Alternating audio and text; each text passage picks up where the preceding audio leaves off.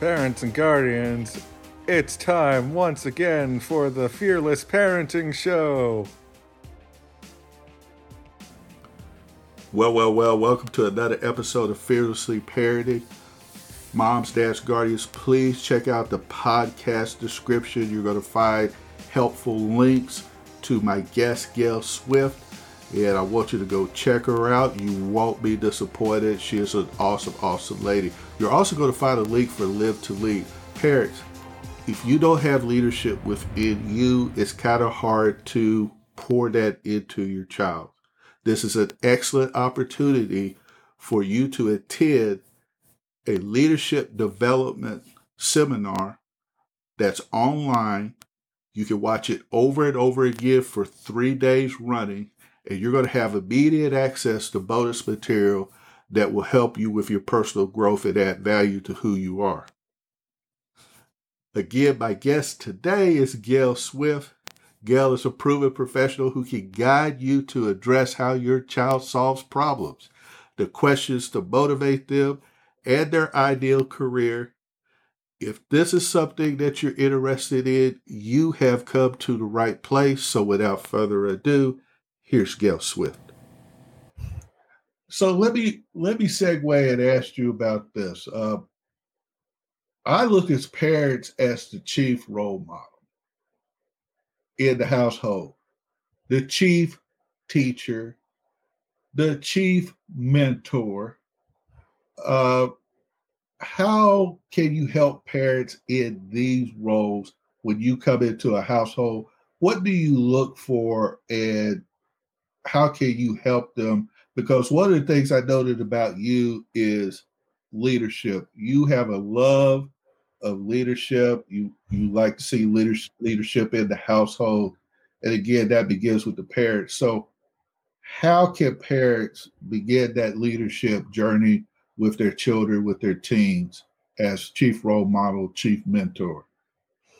There's a word that comes to mind, Stan, and it's humility. It's humility. He's about to preach a sermon. Y'all need to listen to it. Go ahead, Gail. No, I'm not.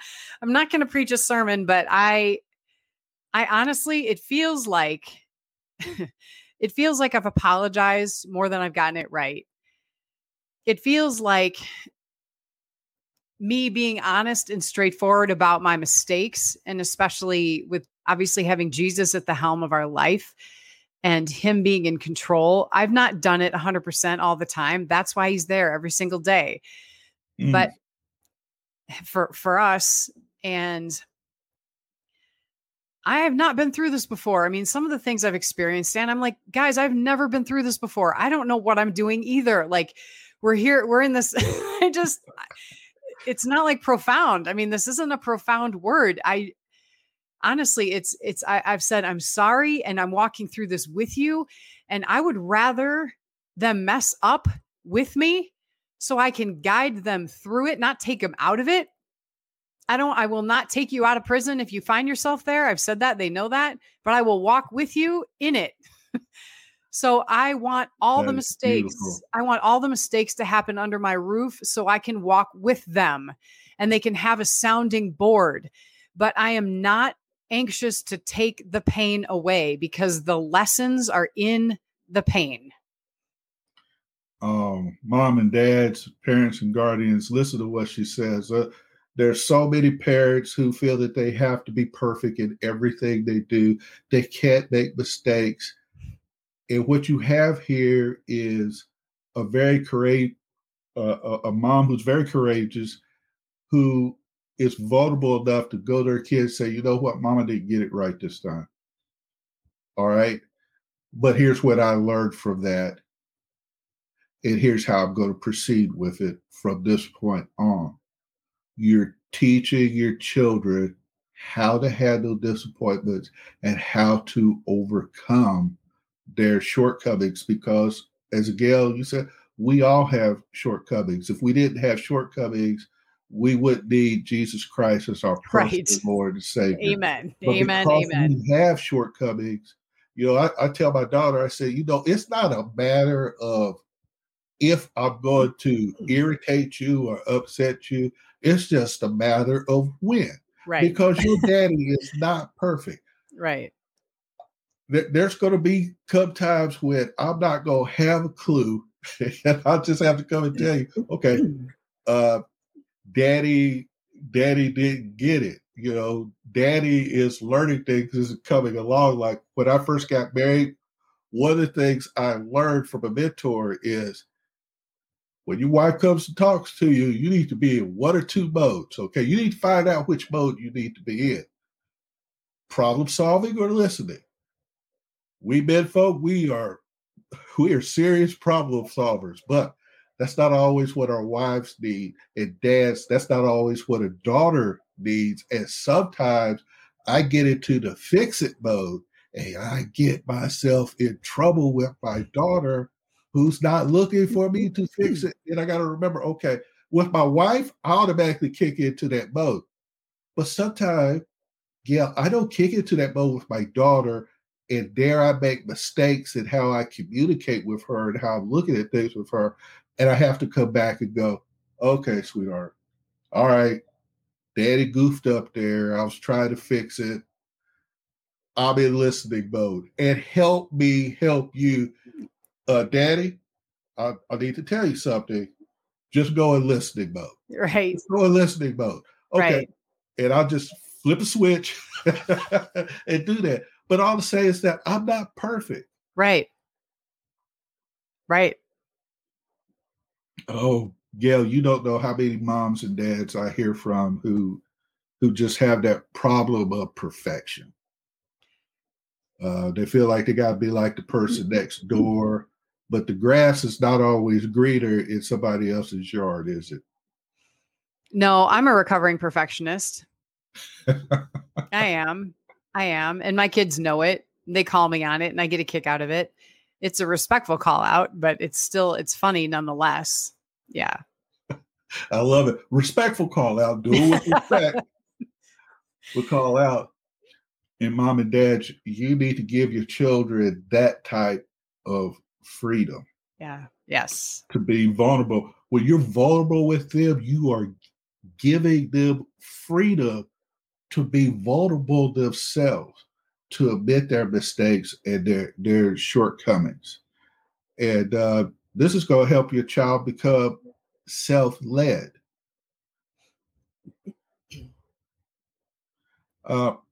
What other problems do you encounter when you talk to your clients about their families? Motivation. I would say motivation is a big one. And if I'm working with a teenager, I'm not going to take care of 15 years of parenting in 3 months. Like that's just, it's a tall order, but motivation happens. I mean, when you're young, obviously you get bright eyed and you get big about, oh my gosh, I want to play with that truck, or I'm going to drive that thing fast, or whatever you're going to do. You get excited. And it is, for me, it was super important to pay attention to what my kids' eyes, what they were big eyes about, like, oh, what they got super excited about when they thought no time was passing. So I brought my son, I felt like I was bankrupt buying Legos. Like I didn't have enough money to buy the Legos that he needed to fuel his brain. I mean, I could have spent hundreds and hundreds and hundreds of dollars, if not thousands, on Legos. And I brought him into what I called a chop shop. Some Boeing engineering grads built this place where you could tinker with electronics. And I begged the owner, I said, my son is 7. Will you please, please, please help him? Like, can you give him a printer? Give him a printer and he'll take it apart. And so he did. His name was Chris, and he gave Noah a printer. And he gave him a printer, and he took a screwdriver.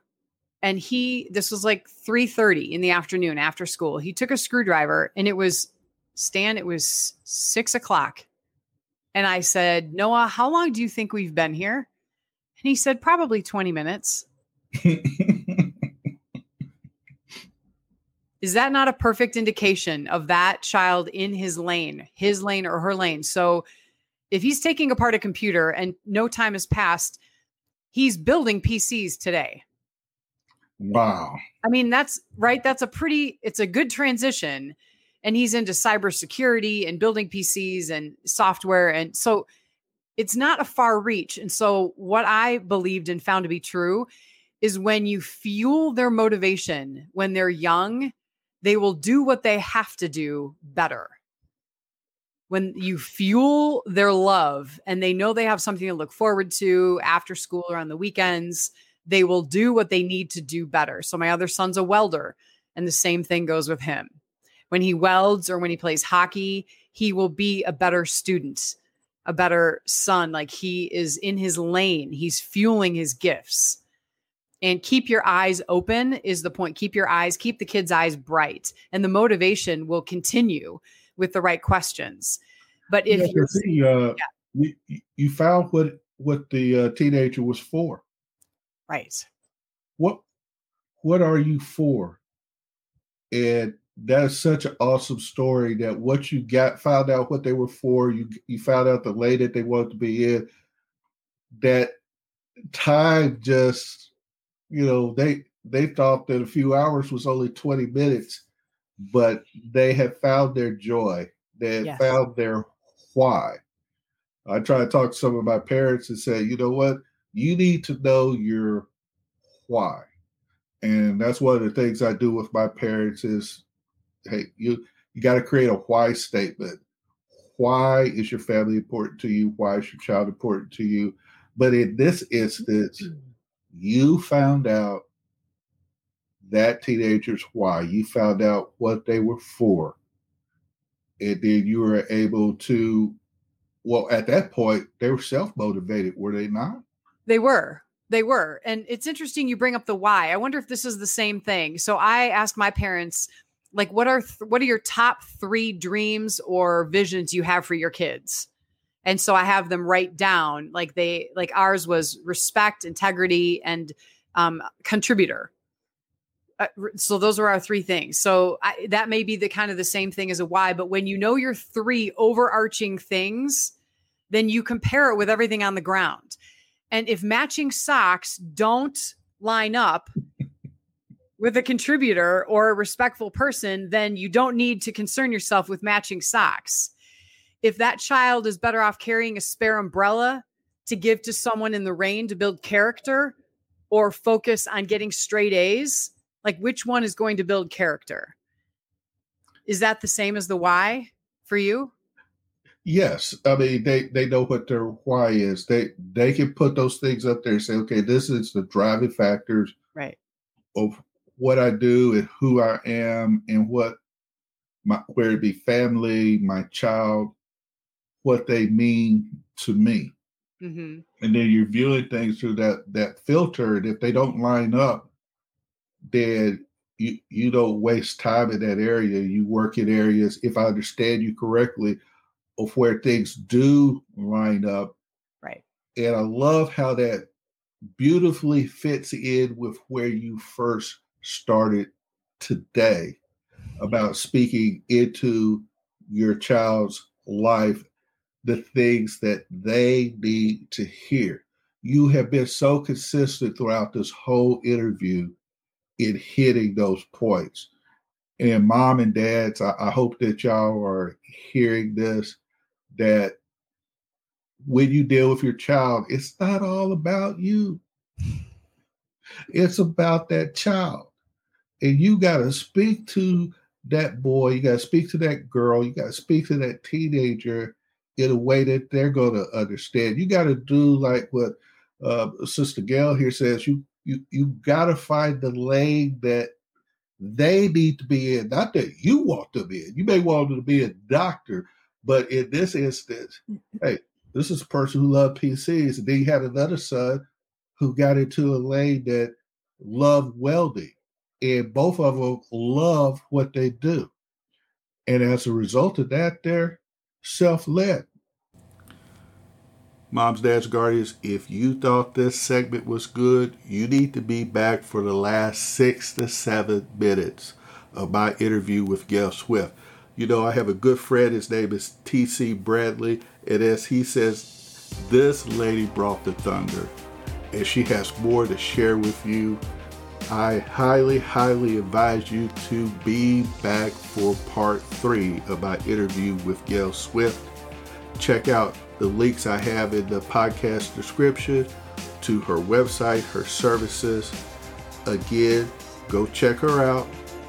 You'll find that she is the real deal. So until next we meet, I challenge you to go forth and fearlessly parent. God bless.